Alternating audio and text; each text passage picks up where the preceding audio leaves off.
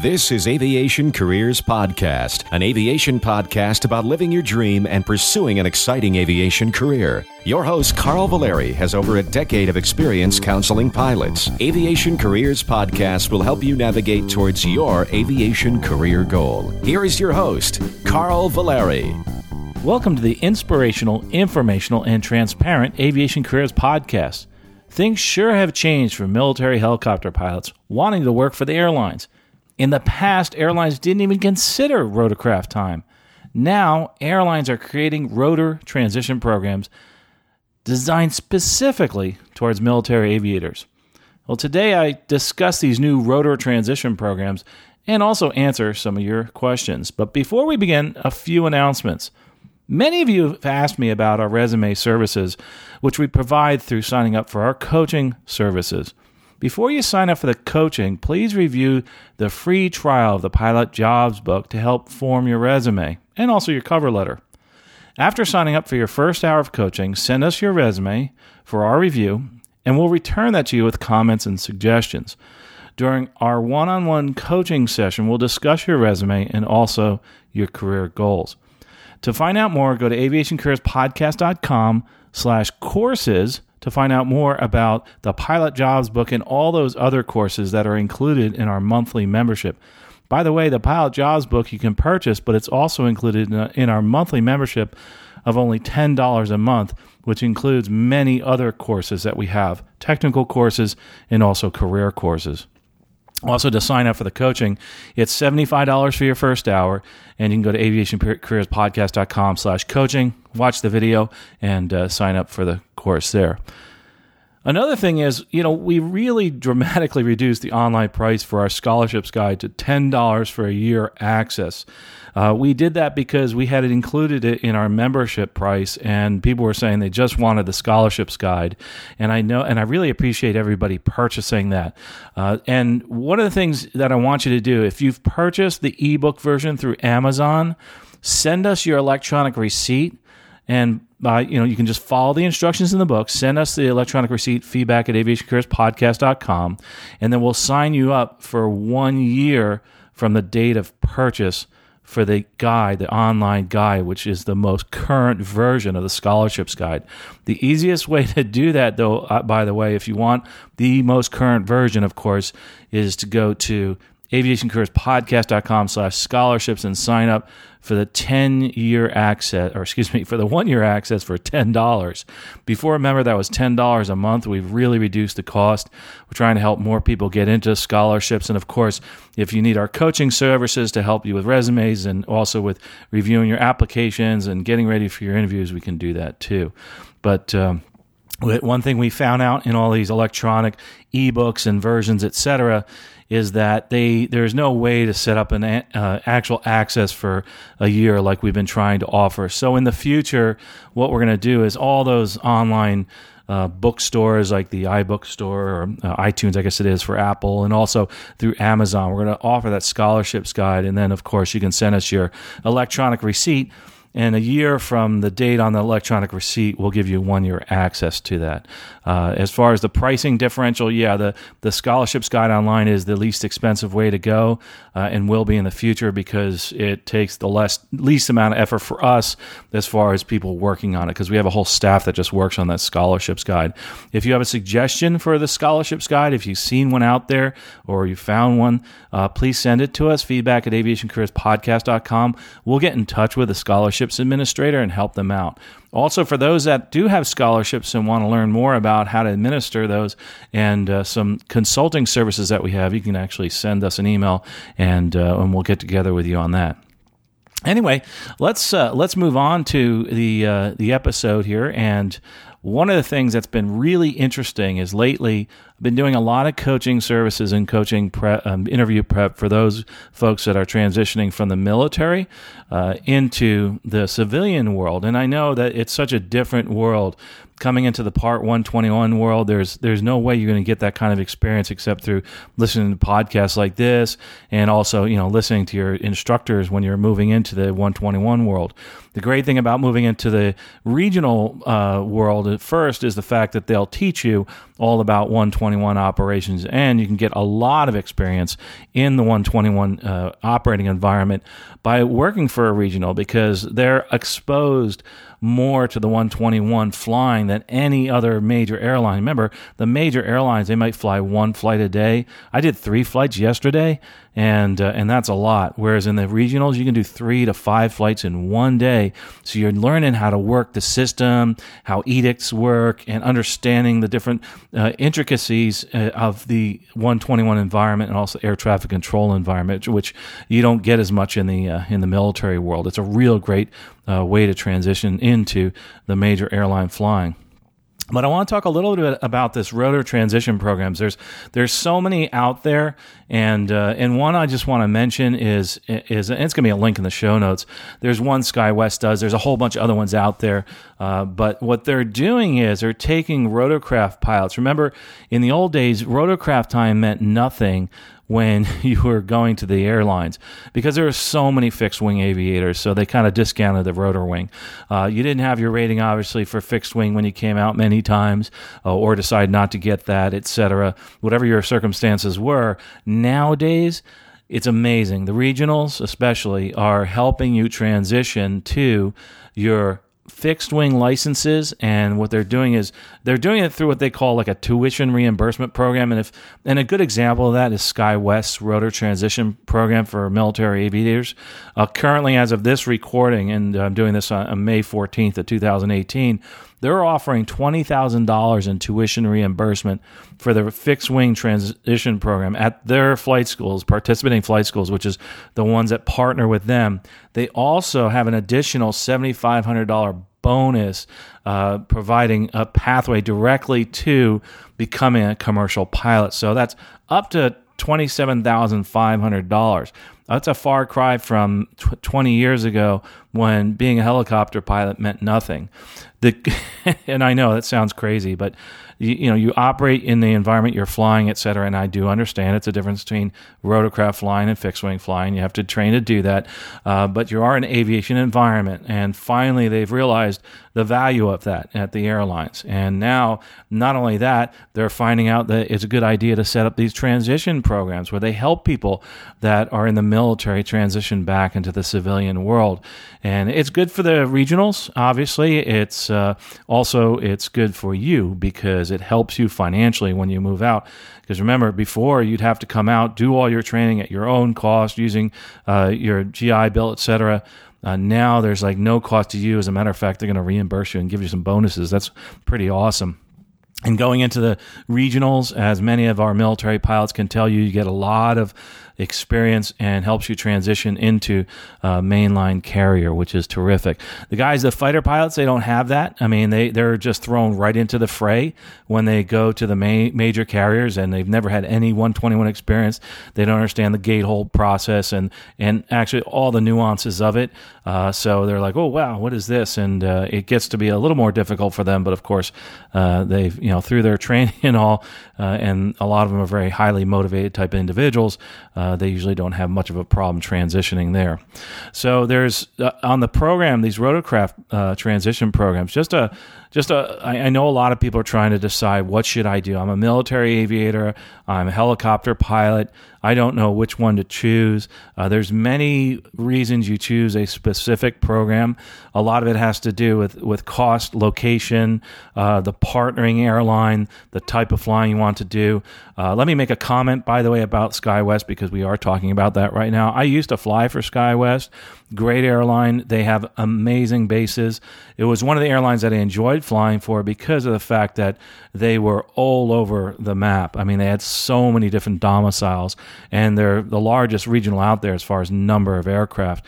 And they're bigger than some of the small major carriers too. It's phenomenal how big they are.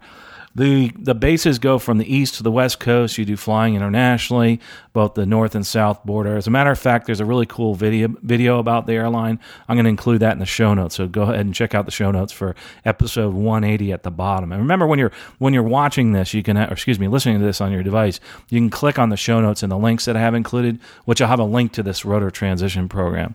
But it's really neat to go with an airline that's been established. They have the SkyWest specifically has the absolutely great training, and also is very well known by the majors. And a lot of majors hire the folks at SkyWest, along with other regionals. There's some other regionals that I think are in the top 5, top 10 also. And really SkyWest is a great place to work, great work rules, good pay, great benefits, that type of thing. And with that said, obviously this isn't an endorsement of just SkyWest, but many of the regionals, I just think it's one of the many good ones out there. You have to decide which one's best for you, and to do that, there's a formula, and you should put in a different statement of pluses and minuses in your, I like to, the T diagram as they show in accounting, and go, what are the pluses here? What are the minuses? What should I do? The other thing you do, obviously, sign up for our coaching, and we'll help you make that decision as to what to do, where to go next. And there's many things that are very unique to your situation. Don't listen to the online forums. Don't listen to anybody else, because of the fact that what's best for you is best for you alone. And somebody else could go to a different airline because that one's best for them. Oh, another thing too, some people ask me about SkyWest and all these different airlines I've flown for.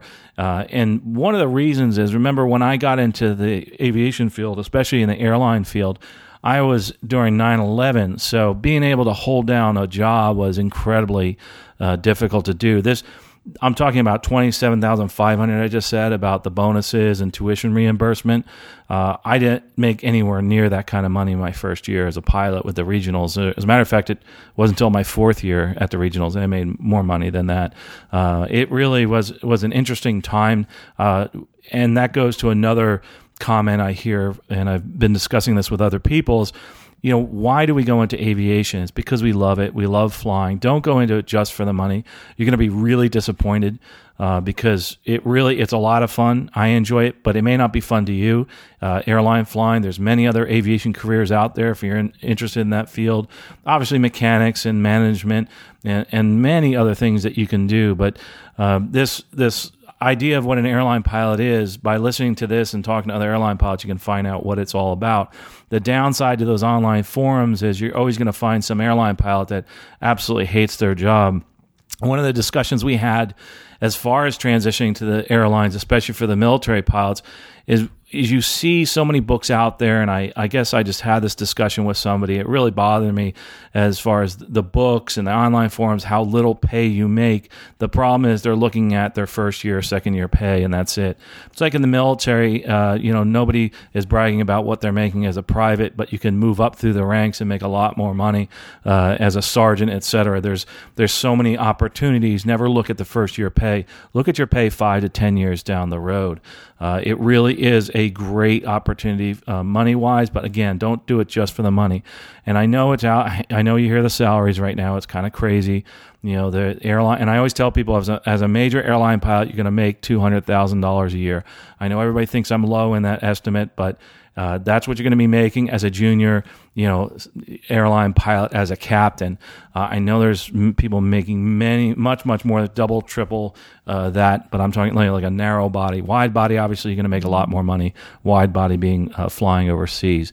So don't ever discount the fact that this is a great career, both financially and also it's a great career just in general, because it enables you to go flying different places. Another inside look into, say, my career, I know a lot of folks have been asking me this because some of you follow me on Facebook, on my personal Facebook page, and have been saying, hey, where are all your pictures of the Caribbean? And I got that question again the other day. Well, I changed bases. And now I actually am in the South, and I fly up north. So I don't go to the Caribbean as much. The only place I go, like I'll go to San Juan usually about once every week or every other week, hang out there in San Juan for the day, have a lot of fun, enjoy some of the local foods and attractions. And then I'll fly up to New York and New Jersey because that's where my family is. So, I made a choice for now that I want to be able to go up north and see my family while I'm working. So I visit different cities like Denver, Rochester, Buffalo, Newark, JFK, cities up north where I have family, and out west where I have family, and I'm able to actually do that on the company's dime. So that's really, really cool. The other neat thing is if I get sick of that and I want to go back to flying to the islands, or say I want to do transcons, or I want to go to South America, again, I just change bases, and I go to those bases where they have that type of flying. And I say, okay, let me start bidding those type of trips. Right now, I'm enjoying the fact that I'm just driving an hour to work, although it took me 2 hours to get home yesterday. It had to do with the weather.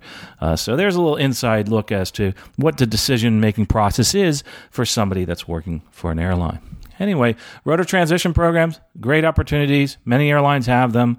Take a look on the website. SkyWest is the one I was just talking about, but there's many, many more people out there that are doing it. And if you're a military pilot in general, the airlines, or just a military veteran in general, the airlines, they want to talk to you. So go check out their websites because they have many different transition programs for folks like you. Well, let's move on to some of the listener mail. We have some time here for some listener mail. And let's start here with the first one. It says, and by the way, feedback at aviationcareerspodcast.com for your questions. As you notice when I'm reading back your questions, I remove a lot of personal information. I have to make sure that I keep things as private as possible, but I do love the fact that you're sharing your questions.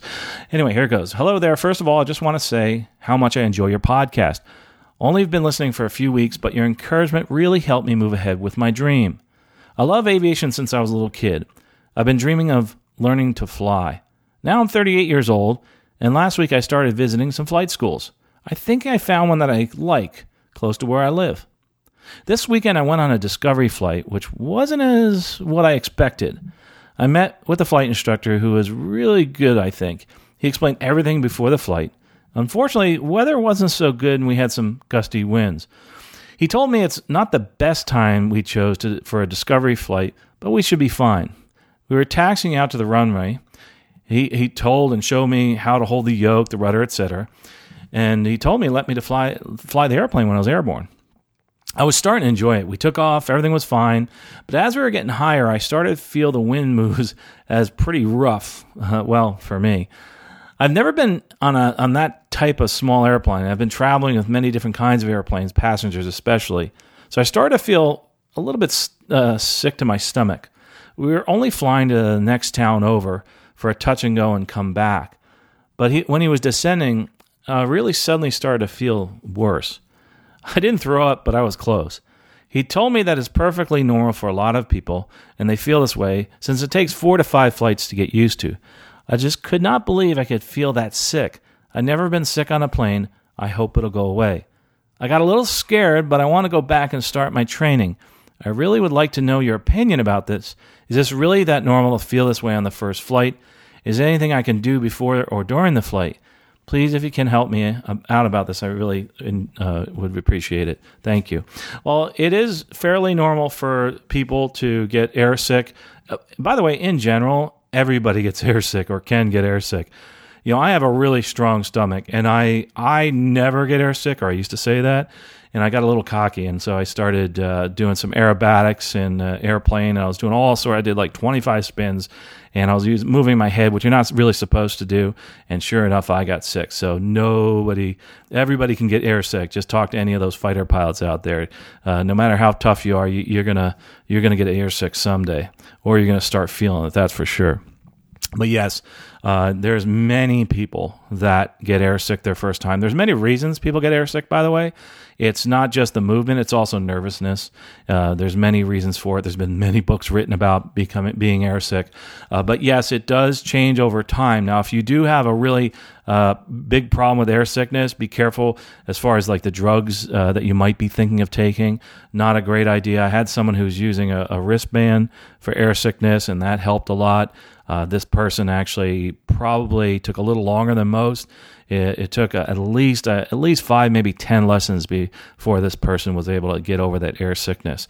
If it is an issue, which you said it probably isn't, then I think you'll be fine. I don't think you have anything to worry about. But hang in there. It usually gets better. Another thing I tell people is try not to go up in the middle of the afternoon, especially in Florida. Go up in the morning when the winds are calm. Go in the evening when the winds are calm. Adjust to the different movements of the aircraft and the turbulence, etc.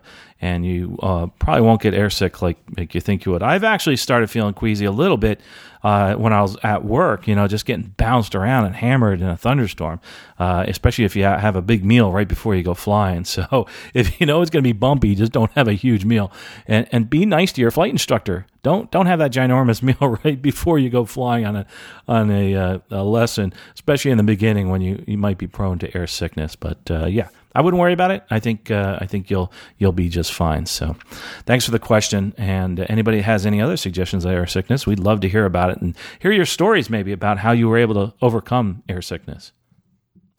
Anyway, on to the next question. And this one actually is somebody sent me a link. And it's a link to flyfalcon.com/free CFI. It's what they're doing is helping you get your CFI and looking at paying for it, basically, not just helping you, paying for your CFI, MEI, your double I, whatever it is. And thanks for sending this in and I think it is a great topic to talk about the free CFI. Let's talk a little bit about that. There are many schools out there, and this is just one of them, that is offering you a free CFI. Some advertise it like this school does, but there's other schools out there, and honestly, we've seen this at the college. I've seen this happen at other schools where we'll lose instructors because they'll be taken away from us because some other school really wants them, and the school that wants them will say, hey, listen, if you come work for us, we'll give you your MEI, say, or your double I or whatever, or your CFI. Just come to our flight school, finish one of your ratings here, and we'll pay for it. I know, like, for instance, my instrument instructor rating, my boss, because I was working really hard, my boss said, well, here, go ahead and take the airplane for free during your check ride. I didn't pay for everything. But nowadays, there is such a shortage of flight instructors that people are willing to put the money out to get them their CFI, and ways that they do that, and the reason they do that, I should say, and be careful with this, is that they'll make you sign a contract and say, hey, if you do this, you must stay with us for, say, 12 months. And if you don't stay with us for 12 months, you need to repay us that training cost. The corporate pilots are used to this. Many times they sign an agreement of, say, 24 months or 12 months where they'll get them their type rating in the aircraft that corporation flies. And if they leave within that period, that 12-month period, they just have to pay it back, normally at a prorated rate. So if it costs $12,000 and you have to stay for 12 months, or else you have to pay $1,000 back per month that you don't stay. So, for instance, if you stay for 11 months, you might owe them $1,000, and that's it. But if you stay for 1 month, you owe them $11,000. So it could be different. They're all made differently as far as these agreements are concerned. But yes, it is a great way to get your rating for free. But there's nothing for free in life. There's a reason they're doing that. They want you to stay with them. For instance, like we were talking about rotor transition programs. They know that if they help you out with this, you're going to be locked into working for them, and it'll help them with their shortage of pilots. If there was no shortage of pilots right now, you wouldn't be seeing them throw all this money towards having people come through the programs. If it was during, say, like 9/11, you had guys with 20,000 hours that were working as flight instructors, so they wouldn't be doing that type of thing. As a matter of fact, they'd probably make you pay for some of your ratings. So great question, great topic. There's a lot of free CFI stuff out there. I think this school in particular is doing a good job trying to go out there and promote it because of the fact that they need people. And the neat thing about doing this, by the way, for the school, looking at it from the school side, is that they attract a lot of flight instructors, which means that the more flight instructors they attract, and there's a higher propensity to get a good flight instructor.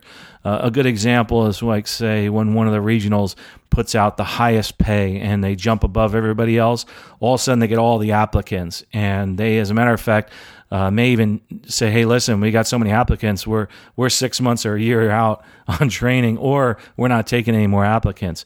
So it enables them to get some really good applicants by doing that. So it's good for the flight school. It's good for you also. So great question. Going on to the next question, says, thanks for all you've done with the podcast. Extremely helpful. I'm trying to leave my current career behind and start at an accelerated flight school at 30 years old. I'm trying to get my first class medical to start this flight school. I did the physical, and AME says everything was perfect. The FAA says I need 2 more tests for the heart murmur I've had since birth. I'm a weightlifter. I cycle and row. I've played ice hockey, baseball my entire life, 30 years. I'm extremely fit. The AME put notes in my file saying so. Do you have any information regarding this? Know anyone has had a similar test for the medical? Forums online are hit and miss on this subject. This is the only thing holding me back at this point from starting at my accelerated flight school. And he's starting this summer. Well, I tell you what, it's somewhat common. And we see this every so often, especially in people that work out, runners, that type of thing. You will see the fact that, they're going to have issues, and the FAA is going to ask for more information about their medical situation. Do I know anybody that's gone through this? I'd have to say I know someone going through this process continually. I've never had a day where I didn't know somebody going through the process with the FAA. Obviously, being an airline pilot, I see this at work. We have a lot of people out on medical leave on a continual basis, maybe 3%, sometimes 5%, sometimes 10% on medical leave, because the FAA has asked them to provide more information so that they can get their first class medical. One of the things that I suggest is that you possibly bring in another consultant. We don't do medicine, but I have a lot of people that I use and a lot of consultants. One of the organizations that I like to use, and there's other ones out there, it's just the one that I've been using lately, is aviationmedicine.com. And just tell them that we sent you there. It's from Aviation Careers Podcast. Aviationmedicine.com is used by many of the big organizations.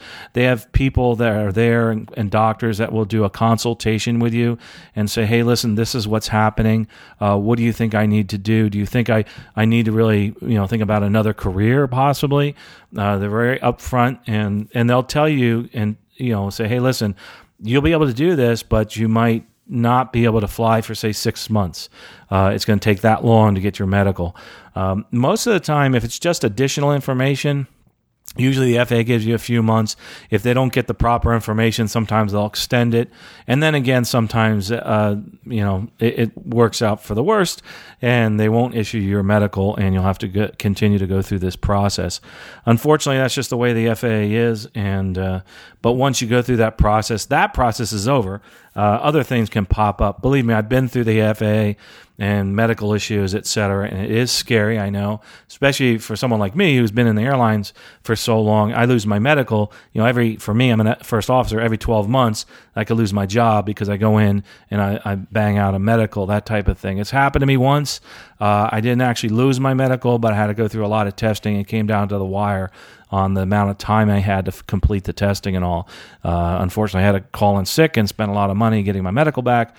Fortunately, I'm already at the majors, so I have great medical benefits as far as loss of license and also long-term disability, which I get till I'm 65. But you got to get to that point and make sure you work this out. So that's just one of the organizations that I look towards for help, and I usually tell people to go to them and talk to them. But yes, just to help you out though, as far as what I can tell you is, I do know a lot of people who've been through these type of programs, but it really, these problems, I should say, and they've been able to get them worked out. So anyway, well, that's, I really appreciate the question. Again, in the show notes, you can find that link for this question to the folks that can help you out. And the AME you're working with, I usually tell people if you're going to work for an airline, work with an AME, Aviation Medical Examiner, by the way, that's what an AME stands for, an Aviation Medical Examiner that will help you with your career and has also worked with other airline pilots. Luckily, like I've had medical issues in the past and I've been able to work with an AME that actually has some experience. I've also used the services, so I can vouch for them, for aviationmedicine.com. I've used their services and they were great and were able to help me out. But make sure when you use these services, you tell them everything. Don't hold back any information because they need to know everything. So make sure you do that. Well, gosh, that's all the time we have for this episode. And like I said, keep the questions coming. It's right now May, and we're through the middle of February for questions. We're that far backlogged. We will also have some of our co-hosts on and some more guest hosts. And I appreciate the feedback, by the way, from the last episode with Pam Landis with the fact that we do have a great career path for rotor wing pilots if that's what you want to do. There's so many other things in the career world. We want to hear from you. If you have a friend that wants to come on and talk about their career, that's terrific. We're not just about airline pilots. This shortage has made us focus so much on this, and it's amazing. It's incredible what's happening out there, and it's a great career. Even if we didn't have the shortage, by the way, it's a wonderful career, and make sure you get into it for the right reasons. Well, as I say in every podcast, there's something that you need to do to move forward in your career, and that's forward in this career as aviation is concerned, or any other career, and that's to do this, is to take a step today to move forward in your life, in your career, whether it's in aviation, whether it's in your schooling, no matter what it is, and it can be something really small. Get on the internet right now, look up what I just talked about with these aviation medicine. Check out the videos we have. Check out the SkyWest Airlines rotor transition programs. Go and look at books. Read what you can. Be careful listening to those forums, but make sure you do something today. Do something now to move forward in your career. Take one small step, and you know what? You're going to make it, and you're going to go forward in your career much quicker than you realize by just taking that one step today. Well, folks, we'll talk to you next episode. Safe flying. You have been listening to Aviation Careers Podcast, an aviation podcast about living your dream and pursuing an exciting aviation career. This aviation podcast is produced by the Valeri Aviation Corporation. Although hosts or guests may receive compensation for products and services discussed in this podcast, compensation never influences our opinion. Before purchasing any product or service, you should always do your own research. Music by Billy Wheeler. All rights reserved.